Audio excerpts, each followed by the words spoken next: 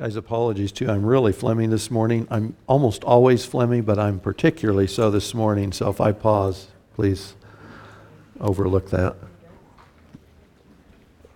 On a more serious note, Ravi Zacharias was certainly one of my all-time favorites, heroes of the faith. If you knew his story, he grew up in India, attempted suicide, and in the midst of recovering from that, came to faith in Christ, gets an education, and really becomes just one of the preeminent voices for the gospel as an apologist, not just here in the States or the Western Hemisphere, but all over the world. Of course, he died at the end of last year, and after his death, accusations rose about an immoral lifestyle. And like other things, my incredulity, when I heard the initial charges, I told Kathy, there's no way. Not possible. It's no way. But of course, a formal investigation paid for by his own ministry followed up, interviewed numerous witnesses, numerous victims, gathered information from his cell phones and computers, and there was certainly no doubt that he had led a double lifestyle. He had a hidden lifestyle. He'd hidden it very well for a number of years. Christians who have respected and looked up to him were/are devastated, which is bad enough. What's the fallout, though, on those who don't claim Christ when the face, if you will, of Christian apology for decades is found to have lived a hypocritical lifestyle? More recently, and nearer to home here, prominent pastor Carl Lentz of Hillsong Church in New York stepped down after his mistress of some extended time went public that he'd been having an affair with her for some time. He was a rock star. The movie stars and lots of popular people called him their pastor. Bill Hybels goes back quite a few decades. Some younger people may not remember who Bill Hybels is, but arguably he was the father of both the seeker-sensitive church movement as well as the mega-church movement. Hybels was in the process of passing the reins to Willow Creek Church when accusations rose about his behavior as well, inappropriate behavior, numerous people, women saying the same things. Radically affected that church's ability to go on. I don't think there's a single leader left there today that was there when Hybels was preparing to exit. These claims also related to the last election. How many of you either saw on YouTube or heard prophets of God tell you, and there was no equivocation, that Donald Trump would be in the White House for another 4 years? In fact, the one I'm thinking of, the interviewer says, now, are you sure about this? Absolutely sure. God has spoken and Donald Trump is president for the next 4 years. Those claims like that, have left egg on the faces, of course, of those who made the predictions. But what's the fallout again, especially on those who don't know Christ? What's the fallout on them when these guys that say they represent God and Christ have made these predictions that absolutely did not come true? These revelations, their fallout, are great embarrassments to those involved, to be sure. Thinking one of the guys who made a prediction is sorry all over the place online, apparently had a massive following. So perhaps he did the right thing in apologizing. I was a little chagrined when he had said publicly, hey, I blew it, and I'm going to step down from ministry. And then I realized, well, actually, he's just changing his label. He's rebranding, and he's starting right back over. If you look for him online, Jeremiah Johnson by name, he's got a new ministry, and he's ready to help you grow in Christ, a guy who thought he was speaking for God and wasn't. That's a concern, isn't it? What are the ramifications related to the God these folks have been representing? What about the name and the reputation of God for these folks, whether it's moral failure, whether it's predictions that don't come true? What's the fallout? What's the effect of the fallout of those who've been the public faces of the gospel, of evangelicalism, of the Christian faith. How do others see God and Christ based on these notable failures? We're in the 7th message in the series, Mercy Waiting, Lessons in Deuteronomy. And if you talk about the Old Testament, and especially any of the first 5 books of the Bible besides Genesis, I wanted to qualify Deuteronomy so it didn't put people off. Mercy waiting, that what you'll see in Deuteronomy, even in Deuteronomy, you'll see that God's mercy and grace is scattered throughout. Last time we were in Deuteronomy 5, we looked at the first 2 words of the 10 words or the 10 commandments. You remember it was have no other gods and have no other gods by way of idols. How have we been doing in the 2 weeks since at really identifying the idols of the heart? You remember we said we're too sophisticated, most of us, not all of us, to bow down to statues and paintings, but it doesn't mean we're not idolaters. And so really the issue became identifying the idols of the heart that we have. This is what God called Israel to do with their idols, the physical idols they found in the land as they went in. He said, destroy them, tear them down, dash them in pieces, burn them up, chop them down when they found idols in the land of promise. How are we doing it?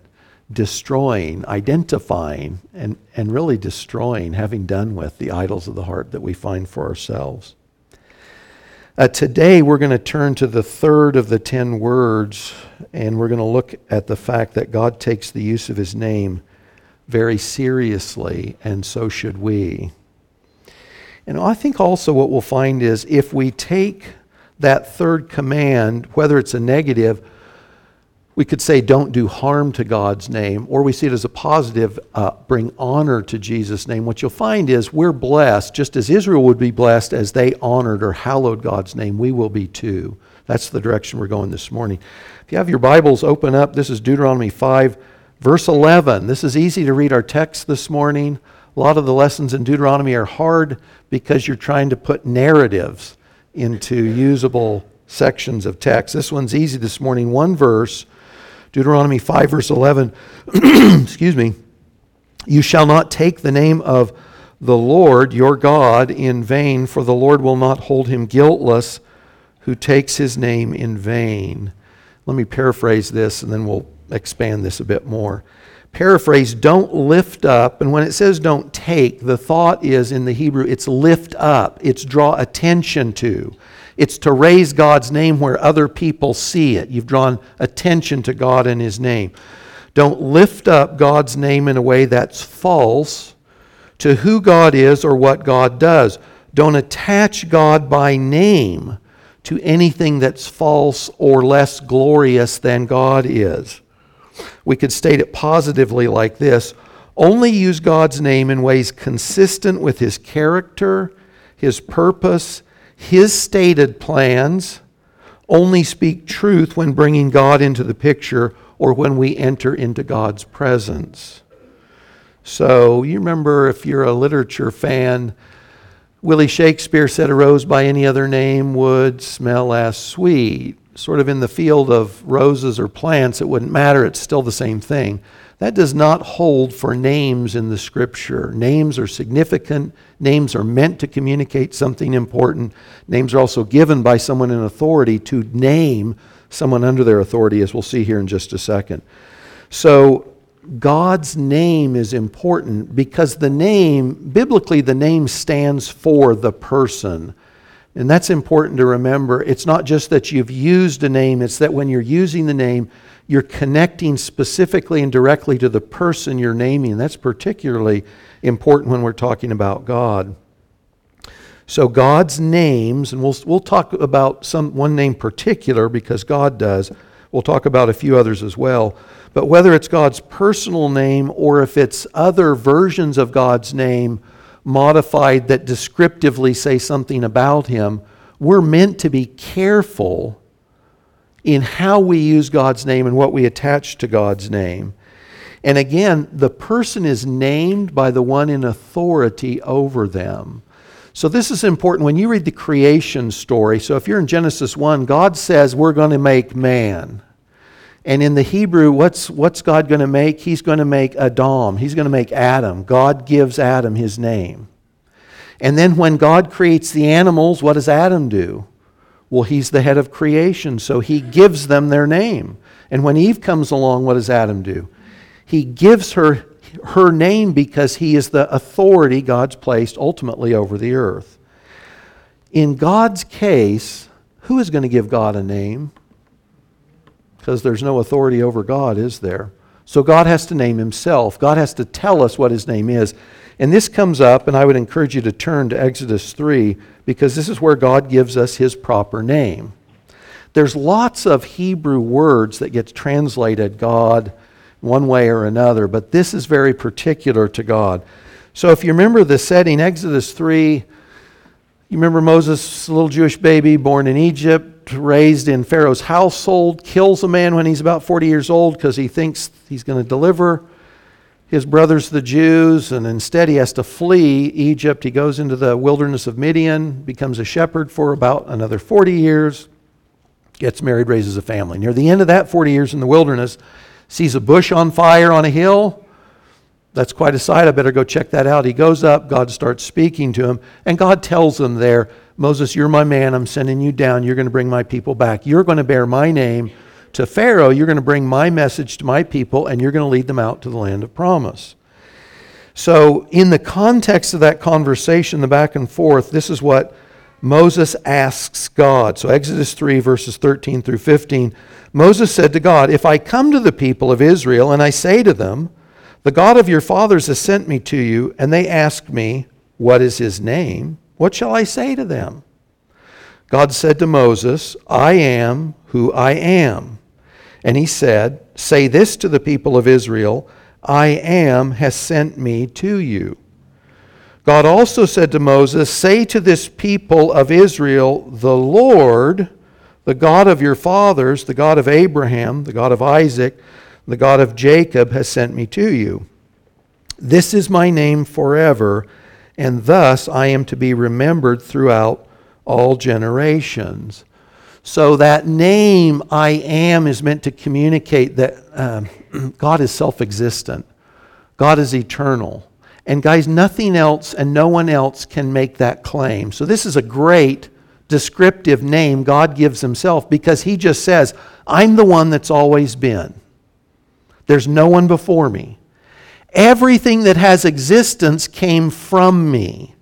So I am the eternal one. We could phrase it that way. I am the eternal one. I don't have any beginning. I won't have any end.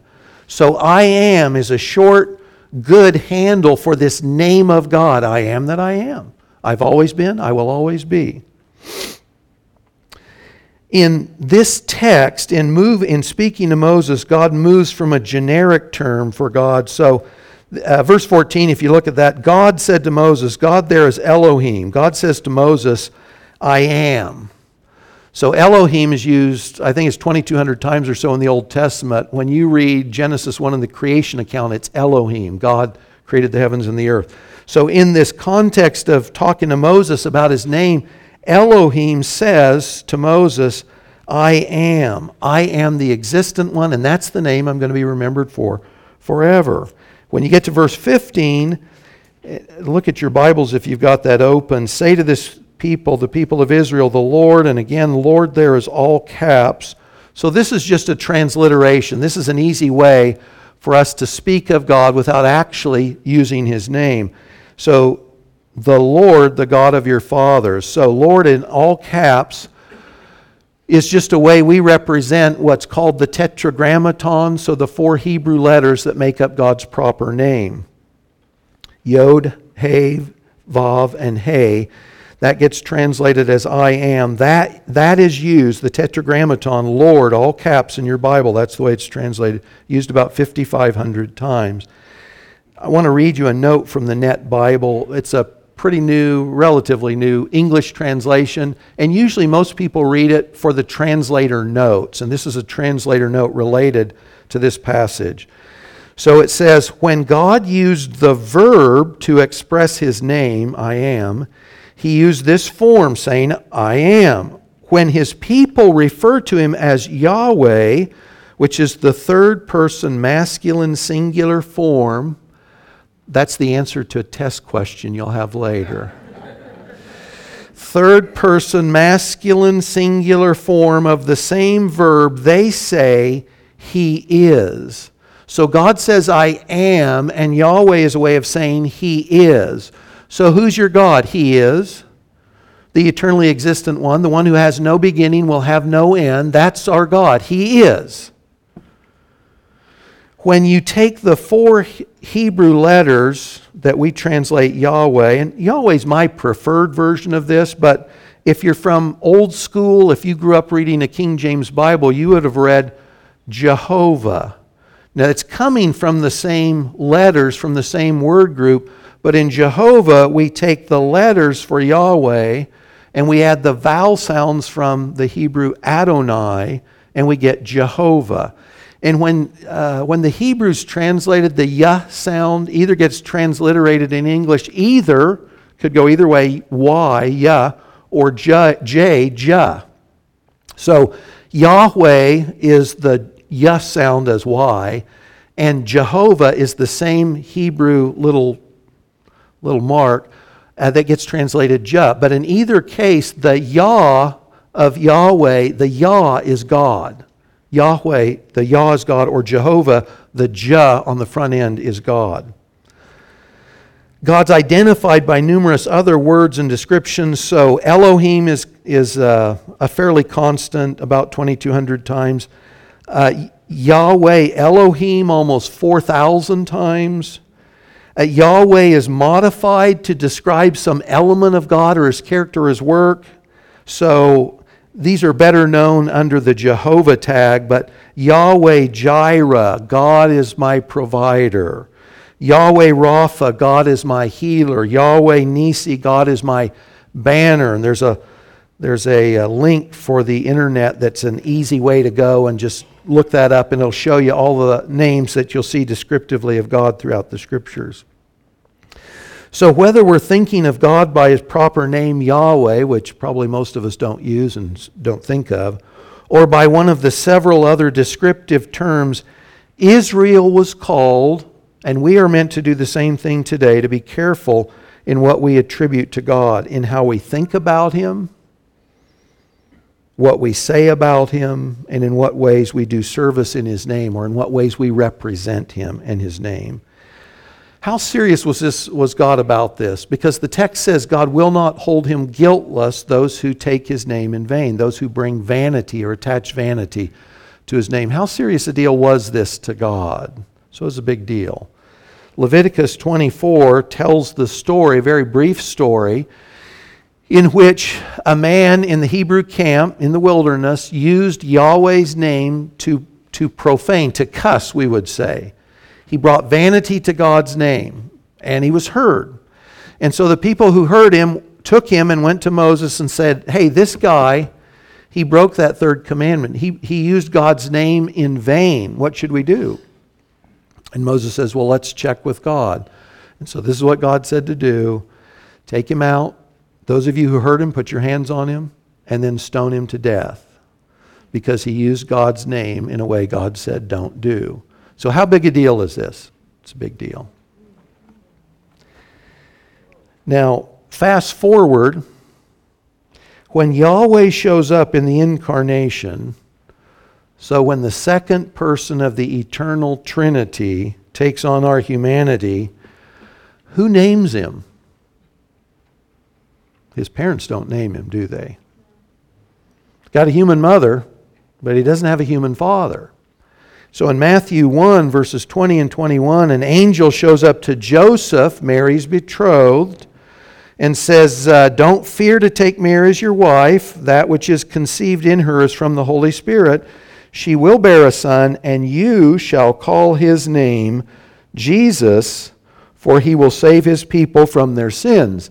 So, the Father, God the Father, not Joseph and not Mary, gives Jesus his name. And how significant is Jesus' name? If he's God on earth, how significant is his name? Pretty significant. We talked about this a few weeks ago. We say in English Jesus, and we're transliterating Jesus from the Greek. But if we go back to the Hebrew, it would be Joshua, or it would be Jehoshua. And the Yah on the front end of that is Yahweh again. So what does Jesus' name literally mean? His name means Yahweh saves. So in the incarnation, the second person of the eternal Trinity comes, and his name is Yahweh saves. So it's the same Yahweh from Exodus 3, and his mission is to bring salvation. So he's kept his eternal name because the front end of Jesus' name is meant to infer Yahweh. Yahweh has come and Yahweh saves. If you look in John's Gospel in John 6, you see this in the English, by the way. It's not always there directly, so you'd have to check the Greek manuscript to see, because sometimes we insert words for clarity's sake that aren't necessarily there in the Greek or Hebrew manuscripts. But for instance, if you go to John 6, in the bread of life discourse, 4 times Jesus says in the Greek, ego eimi, which is I am. I am the bread of life. And what's he saying? It's going straight back to Exodus 3. And in the Greek, he's saying the same thing that Moses was hearing or was recording in Exodus 3. I am. I am. I am. I am. Direct tie to Yahweh from Exodus 3. So in our day, Yahweh has made himself known by the name Jesus, or Yahweh saves. Whether we think of God, Elohim, Yahweh from the Old Testament, or Jesus in the New, as those who are identified with God, we're called to be careful with the use of his name. We're to be careful with the use of his name. So what does it mean? What does it look like to bring vanity or to attach God's name to vanity? Vanity can be translated a number of ways. Ruined, false, useless is probably the most common. That's a phrase you'll see in Ecclesiastes. You know, that life on the earth ultimately has this useless or this futile element to it that you just can't get past. So we bring ruin, we bring something false, we make God's name useless. And to use God's name in vain means to attribute to God thoughts, words, actions that are false, that are not true of God. To use God's name in vain means to bring false thinking, deceptive motives, improper actions to our interaction with God, our worship of God, and our service in his name. And this is another test question for you. You guys know there's no test, I hope. But in case, first time, if you've been here, there's no test. How do you know? I don't think this is a trick question, but maybe it comes across that way. How do I know if I'm taking God's name in vain? How do I know if I'm attaching vanity to God's name? And I'll give you a hint. It's the mantra of Lion and Lamb Church. You would need to read your Bible. You would need to read your Bible. And I say it for this reason. Isaiah 55, verses 8 and 9 say this: my thoughts are not your thoughts, and my ways are not your ways. In fact, God says, as high as the heavens are above the earth, that's the kind of distance between the way you tend to think and the way I think. That's how far removed the way I do things is from the way you do things. So guys, if we haven't taken our cues from God himself and his word, it's a given we're bringing vanity to his name, because we're just bringing our own thoughts. And we're bringing our own ways to whatever we're doing in God's name, or as we think about him. It can't be otherwise, because that's the way we're born. And unless our mind is renewed by the truth of God's word, we will bring vanity to God's name. It's another great reason to meditate, read, memorize, make God's word part of our thought processes. Otherwise, vanity is a given. I want to look at 2 different ways, sort of categories: vanity by what we do and then vanity by what we say. There's a story in 2 Samuel 12. And 2 Samuel 12 is following up on the narrative where King David had committed adultery with Bathsheba and then has had her husband Uriah killed, murdered in warfare. And so Nathan, the prophet of God, is addressing him in this passage. And he's telling him, hey, your sin is not hidden. God knows all about this. But he says this at verse 14. He says, you have treated Yahweh, the Lord, with contempt. Now that's the ESV version. You have treated Yahweh with contempt. And you can read the passage later. There's a lot involved in this interaction. From the Masoretic text, if you read this in the King James, it says this: you have caused the enemies of Yahweh to treat Yahweh with contempt. You remember when David goes out as a youth to fight Goliath, he says, you've come to me with the sword and spear, but I've come to you what? I've come to you in the name of the living God. David is absolutely identified as warrior and king, as God's man. And God's man has now been found out to be guilty of adultery and murder. And God says, this is no small thing. He says, you've brought contempt on God and His name by what you do because you're associated with Him. Your association and then what you've done has brought contempt on God's name. Now that's not only true then, listen to this. This is Romans 2. This is Paul, by the way, quoting Isaiah 52:5. This is Romans 2. And in the context, Paul is making sure that Jews who are religious don't think they're okay with God. Romans 1, the Gentiles are guilty before God, but Romans 2, Jews are guilty before God too. He says, verse 24, the name of God is being blasphemed among the Gentiles. Why? Because of you. He said, you profess God. You say you're God's. You read the law. You say you're a law keeper, but you're not. And the way you're living your life, he says, it's like you're blaspheming God's name among the Gentiles. This is all based on lifestyle. This is based on what was done. You brought blasphemy, you brought vanity to God's name. And for me, it's in this sense that Christ's name has been dishonored repeatedly when pastors and evangelists who proclaim the glories of God and the trustworthiness of Christ betray their own proclamation by the shameful way they treat others. And this has come up in spades. And guys, you know, we want to be I'm even careful in my own mind when I talk about this stuff. Does anyone else in here sin? We want to be very careful that we don't throw stones at other people. We'll talk about this a little bit more at the end. But we want to be very careful that we're not just saying this is something that some other people, somebody out there does, some anonymous person or some person I don't know. We need to be careful. We're looking at our own hearts as we think about this. But the church, you know, and some of this I think is God's house cleaning.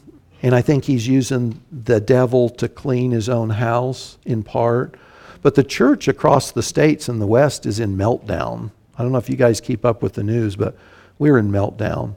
And God's name has vanity attached to it again and again and again and again and again. The abuse of women and children in church settings by church leaders, or abuse occurring under church leaders inadequately confronted, is a big deal. This has been brought out of the closet. The Houston Chronicle did a two or three part series a couple of years ago just on several churches in the Southern Baptist denomination in the southeast part of the United States. And they found out basically abuse is rife and it's rarely adequately addressed. What does that do to the people that were abused, their families, the people that know or have heard what's gone on? Christians suing each other in the public courts. Paul tells us in 1 Corinthians 6, don't do it. Take a hit. Take a loss before you take a brother to court. Why? Because it brings shame on Christ's name. Because Christians are arguing with Christians in the public sphere. It brings shame on Christ's name. I think this is a big one. Matthew 15, verses 8 through 9.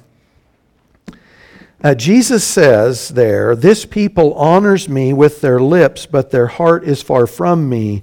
This is out of Isaiah, Old Testament. In vain do they worship me. Is it possible for us to come to worship God and be worshiping God in vanity? And guys, I think it's going on all the time. You can travel the United States, you can travel the globe today, and you can go to rock concert quality worship meetings. And they've got the best tech, they've got the paid musicians, and you would go in and you would say, this was a great worship time. So Jesus says some people are coming and they're worshiping, they're saying the right things, but they're not living it. And if you look at any of the surveys, any of the research that's done on how do Christians live, I'm thinking of the United States here today, how do Christians live compared to non-Christians? You'll find there's not a dime's worth of difference. And by the way, what you'll find too is in the generations coming up in evangelicalism today, and Kent's been teaching about this, they do not in large measure, they do not believe God's Word. They do not believe the ethical, the moral issues represented in Scripture are true, or are true today, or are true for us. So I think there's a lot of vanity being abused in Jesus' name, just in Christians gathering to worship. Fruit of our lips, but not out of a heart that's connected to God and what He considers important. By the way, if you're the kind of driver who cuts people off in traffic, don't put a Jesus loves you bumper sticker on, right? If you're an angry driver, do not do that. Jesus doesn't need that kind of PR. So, if we think about our lifestyle, what we do, you know, it was a given. We have idols of the heart. We don't bow to statues, but we have idols of the heart. Based on my lifestyle, what I do, how I live, where might I be bringing vanity to God's name, to Jesus' name, based on what I'm doing? It's worth considering, based on what I'm doing. We can also do it, of course, by what we say. Now, if I say to you, don't use God's name in vain, what's the first thing that pops to your mind? For most people, it's cussing, right? God is damning someone or something because I said it. Or Jesus Christ is an epithet or an exclamation mark. I mean, that's a given. OMG. OMG this. OMG that. That's a given, right? That's vanity to God's name. Those things are given, but there's a host of other ways we can do the same thing without necessarily thinking of it. And by the way, I think before God that pagans who don't know God or Christ, who abuse His name, I don't think that's near as serious a deal as Christians who bring vanity by our speech to God's name. So you could start with the modern prophets that assured us and the country Donald Trump would remain in the White House. Now, by the way, there's been a lot of ink spilled. There's a lot of articles on this. Are these guys, or the Jeremiah Johnsons, are they the same thing as a false prophet out of the Old Testament? They said they spoke in God's name. They said, thus says the Lord, effectively. Are they the same? Is that quite the same? And there might be some distinctions. I think there probably are. We're not going to get into that. But people have gone up and they've said, God says this, and God didn't say. And we want to be careful if we're representing God and we're saying God has said, make sure God said. So this is from Jeremiah 14:14. And by the way, I think part of the dynamic here is this. These guys liked Donald Trump. They believed in what he was doing if they didn't like his persona. And they wanted to see him in another 4 years. And they believed that would be best for the nation. And the passage I'm reading you, Jeremiah 14, in Jeremiah's day, Jeremiah is saying, guys, judgment is coming and you're going down. And the false prophets are saying, you're not going down. And those folks that went to Babylon, they're going to come right back. What he's saying, that's a lie. That's wrong. Because they didn't want it. Because God was saying and doing something that they didn't want to buy into. That's not my idea, Lord, of what I want to see around the corner, so that must be false. But in the context there, God said through Jeremiah, the prophets are prophesying lies in my name. I didn't send them, nor did I command them or speak to them. They're prophesying to you a lying vision, worthless divination, the deceit of their own minds. That's almost a definition of vanity to God's name, that verse out of Jeremiah. So I could stand up and say, God has said, and I don't mean God, I'm quoting a scripture verse, I'm not. I'm saying God has said like a prophet, and if God hasn't said, sit down, stay seated. There's also this, though, declaring things about God that simply are not true. Now, Christians do this as well as non-Christians. So if I meet with someone and they say, have you ever heard this? A loving God would never send anyone to hell. Well, part of that's right? God is loving. God is love, 1 John. God is love. But what they've said is a lie, and it's false because God has said otherwise. They don't know what's true of God, so they're using their mind and their thoughts, and this goes on all the time, doesn't it? Especially in popular culture. This is what I think about God, so this must be what's true about God. And it's like, nope, it's not. So we want to be careful what we tell other people about God also. So we can bring vanity by simply saying things of Him that are not true. Here's a couple that may not come to mind. When Christians say, and I don't mean as a prophet, God told me, God said,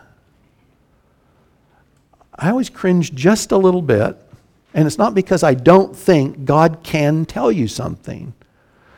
He's spoken absolutely in His Word, but I've had times where I'm sure God put a thought in my mind, put a word in my mind.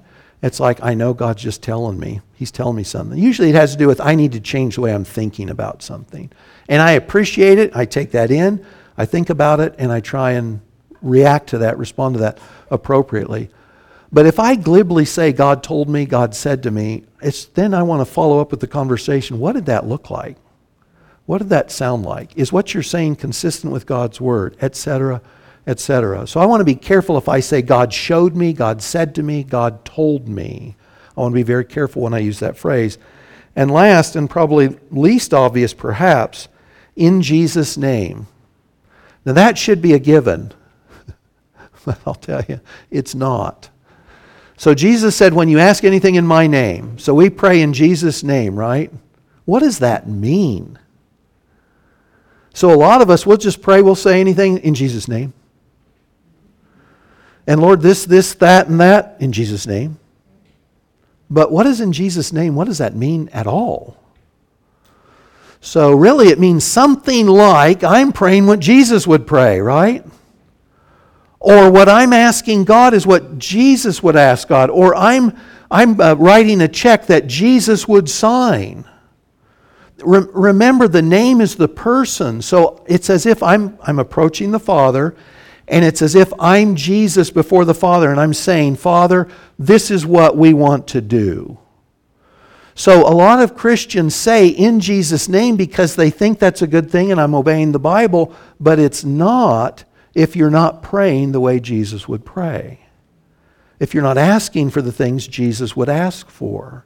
In Jesus' name means I'm representing Jesus' desires in my request. I'm a stand-in, if you will. Ultimately, we know Jesus is our stand-in before the Father. But the thought of praying in His name is I'm with Jesus. Jesus is with me when I make this petition in prayer. And a lot of what we pray is not Jesus or God's will. And guys, it's perfectly okay. In fact, it's very biblical. It's what Jesus did. We don't always know what God wants to do, right? There's all kinds of things we pray about. And it's like, Lord, this is what we want, but I don't know what you want to do. And what can we pray in that reference? So I know what I want. So Jesus did that, right? Lord, I'd love not to be crucified. I would love not to suffer. I would love for this cup of suffering, propitiation to pass. And how does He end though? But not my will, your will be done. Guys, that's a great way to pray. Lord, this is what I'd love. This is what I'd like. This is what I'm requesting for someone else. Because as far as I know, that would be great. But Lord, I'm not sure what you're up to. And so Lord, I close with, Lord, your will be done. That's faith. That's not a lack of faith. That's faith. That's Jesus' words. We can do that as well. We want to be careful, though, God said, in Jesus' name, unless that's actually the case. So in what ways might we be attaching vanity to God's name, to Jesus' cause, by what we say? By what we say. By the way, anyone that wants to honor God's name, there's an appropriate way to start honoring God's name, and it's to call on His name. This is Acts 4, verse 12. There's no other name under heaven given among men by which we must be saved. Guys, you remember, we're all born in sin, not because our parents aren't lovely people, but because our parents are sinners and they reproduce sinners, and we're born distant from God from conception forward. And guys, we live as rebels, and it doesn't matter if we're nice people, it doesn't matter if we go to church, it doesn't matter if we're respectful and we look good on the outside. We are rebels at heart, opposed to God and God's will, unless and until we call on Jesus' name for salvation. The place to start bringing honor to Christ's name and to God is to call on Yahweh. Yahweh saves. Jesus is to call on Jesus for salvation. You cannot bring honor to Christ's name unless and until you do. It's an impossibility because you're a rebel using his name. It doesn't work. Romans 10:13, whoever calls on the name of the Lord will be saved. That's where we start. That's where honoring Christ's name starts. I call on his name for salvation. Jesus, save me. I get it. I'm a sinner. Everyone knows this, by the way, inherently, whether they admit it. I'm not what I should be. Jesus, save me. That's how we begin to start to bring honor to his name. And by the way, telling others about the gospel, that honors Jesus' name too, right? Telling others Jesus is real. You owe him your life and breath. You're going to face him as your judge one way or another. Repent. Repent, call on his name, believe in his name, and be saved. We should be doing that. That brings honor to Jesus' name. The church is, in one part at least, remaining on the earth to proclaim Jesus' name as the means of salvation. There's other things God uses us for, but that's a biggie. The third command can be stated positively, and it's in numerous areas, but this is one, Colossians 3:17. Whatever you do, in word or in deed, do everything in the name of the Lord Jesus, giving thanks to God the Father through him. Whatever you do, word or deed, do it in a way that brings honor to Jesus' name. Do and say what Jesus would do and say. Act and speak from the character and the purposes of Christ. And by the way, we cannot do that, can we? Unless we're born again, we have a new nature. You know, Christ is in us, Colossians 1. That's our hope of glory and transformation. But we want to put the old stuff aside, put to death, and then we want to walk in the Spirit, the life of Christ that's in us. Otherwise, this doesn't happen. And when we blow it, and we do, and we will, then we confess our sin, we're restored to fellowship, and we get up and we keep going. That's what we do.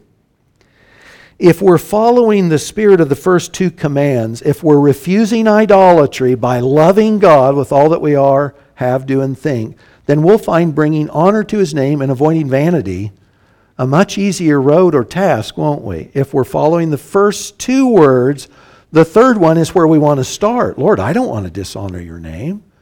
I want to bring honor to your name because you've got my heart, because I love you, I want to see you honored, I want to see you glorified. Then it's pretty much a given that I'll be aimed at not bringing vanity and instead honoring God and honoring Christ in all that I do.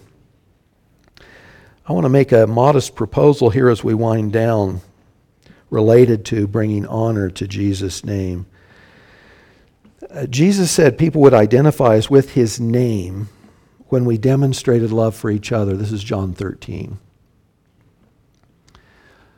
If you think of your own life in the church, or you think of Lion and Lamb Church, or you think of the church evangelicalism broadly, how much honor or how much identity do you think we're bringing to Christ's name for ourselves? That is, that we're associated with Jesus because we love each other.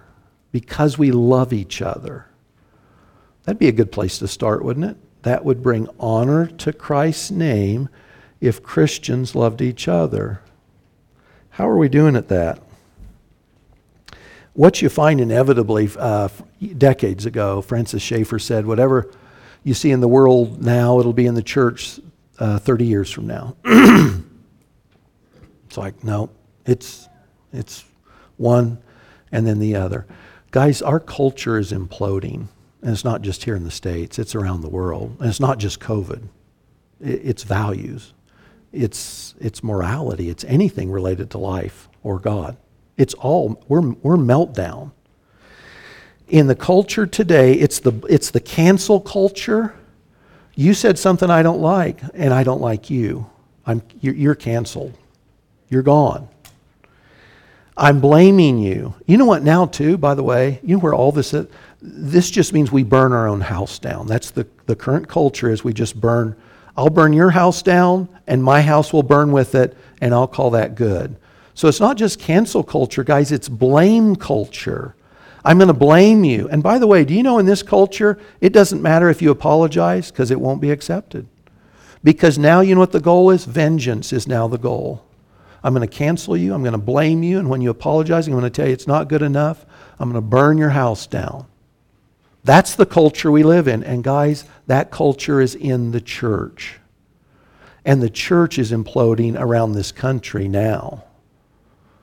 The Southern Baptists are getting the worst of it if you keep up on any of the news. And I'm not a Southern Baptist. I never have been. This is not an advertisement for the Southern Baptists. But I've highly respected the Southern Baptists because they have been consistent for the last several decades in trying to keep the gospel right. They've taken courageous stands. They've taken hits. But they're losing membership. They're losing baptisms. They're losing money. They're losing people. They are, and where a lot of this stuff is, it's racism. It's Black Lives Matter. You're too black, you're not black enough. You're white, you're too white, you're not white enough. It's critical race theory. It's women and feminist issues. And guys, I don't say this that these things are unimportant because they're important. There are issues that you discuss, but none of these are issues of orthodoxy. And none of these are issues that Christians should be dissing and burning down the houses of other Christians over. There are things to talk about, absolutely. We disagree on things, absolutely. Where's Christ's love? Really, where is Christ's love in all this that's going on today? It's hard to find. It's very hard to find. So we need to pray, Lord, help me love my brothers and sisters so that others see you. It's not ultimately about us. You know, this is something else you see all the time. When something comes up and you say, well, there's this problem with this family in the church, or there's this problem with this little element of the church. It's just those people. It's just that family. And you know what? It never is. Because you know the enemy always uses these things against the church. Because the church is what Jesus said he would build. He didn't say he'd build your family or mine. He said he's building his family, the church. The church is always the target. Always. It's a given. So if we're going to bring honor to Christ's name, how about we start with saying, Lord, I want to love my brothers and sisters in the faith in a way that honors you, in a way that reflects your values. There's something else we can do to honor Christ, and it is the fruit of our lips when our hearts are right with Him. This is Psalm 103. Bless the Lord, O my soul, and all that is within me, bless His holy name. Then if you know the psalm, it just goes on to list, God, you've done all this for me. You've lifted me up on wings like eagles. You sustained me. You've healed me. Lord, I'm blessing your name for what you've done. Psalm 66, verse 1 and 2 says, shout for joy to God, all the earth. Sing the glory of His name. Give to Him glorious praise. Guys, we can only do this when our hearts are right. When we're loving God and loving others as we know God's called us to, and when we're simply in humility, confessing our sin when we blow it, and repenting and getting back up and starting over. That's a good day. I want to take just a minute. The worship team's going to come up. We're going to read a text in just a minute. But I want to pause for just a minute, and I just want us to reflect for just a minute. And if God brings anything to mind on dissing His name, not being loving to others, I just want us individually to just confess that to God, to cleanse our hearts, and then we will declare with clean hearts, clean hands, God's praise in music, okay?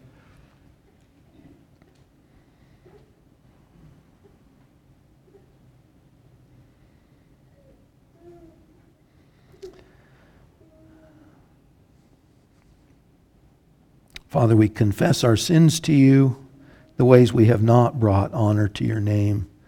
Lord, the way we've been less than loving, less than Christ-like towards you or towards each other. Lord, we thank you that the blood of Jesus cleanses us from all sin. Lord, we thank you for that we can stand clean and complete in your sight, faultless with great joy. Help us to experience that cleansing, Lord. Each time you bring sin to mind, we confess it and start over. Lord Jesus, thank you that Yahweh himself came down to save sinners like us, to make us holy ones, saints, your sons and daughters. Help us to aspire nobly to live out of that new identity. In Jesus' name, for Jesus' sake, and his glory, amen.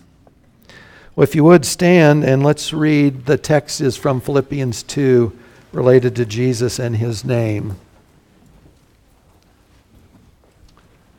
Read with me, please. Being found in human form, he humbled himself by becoming obedient to the point of death, even death on a cross.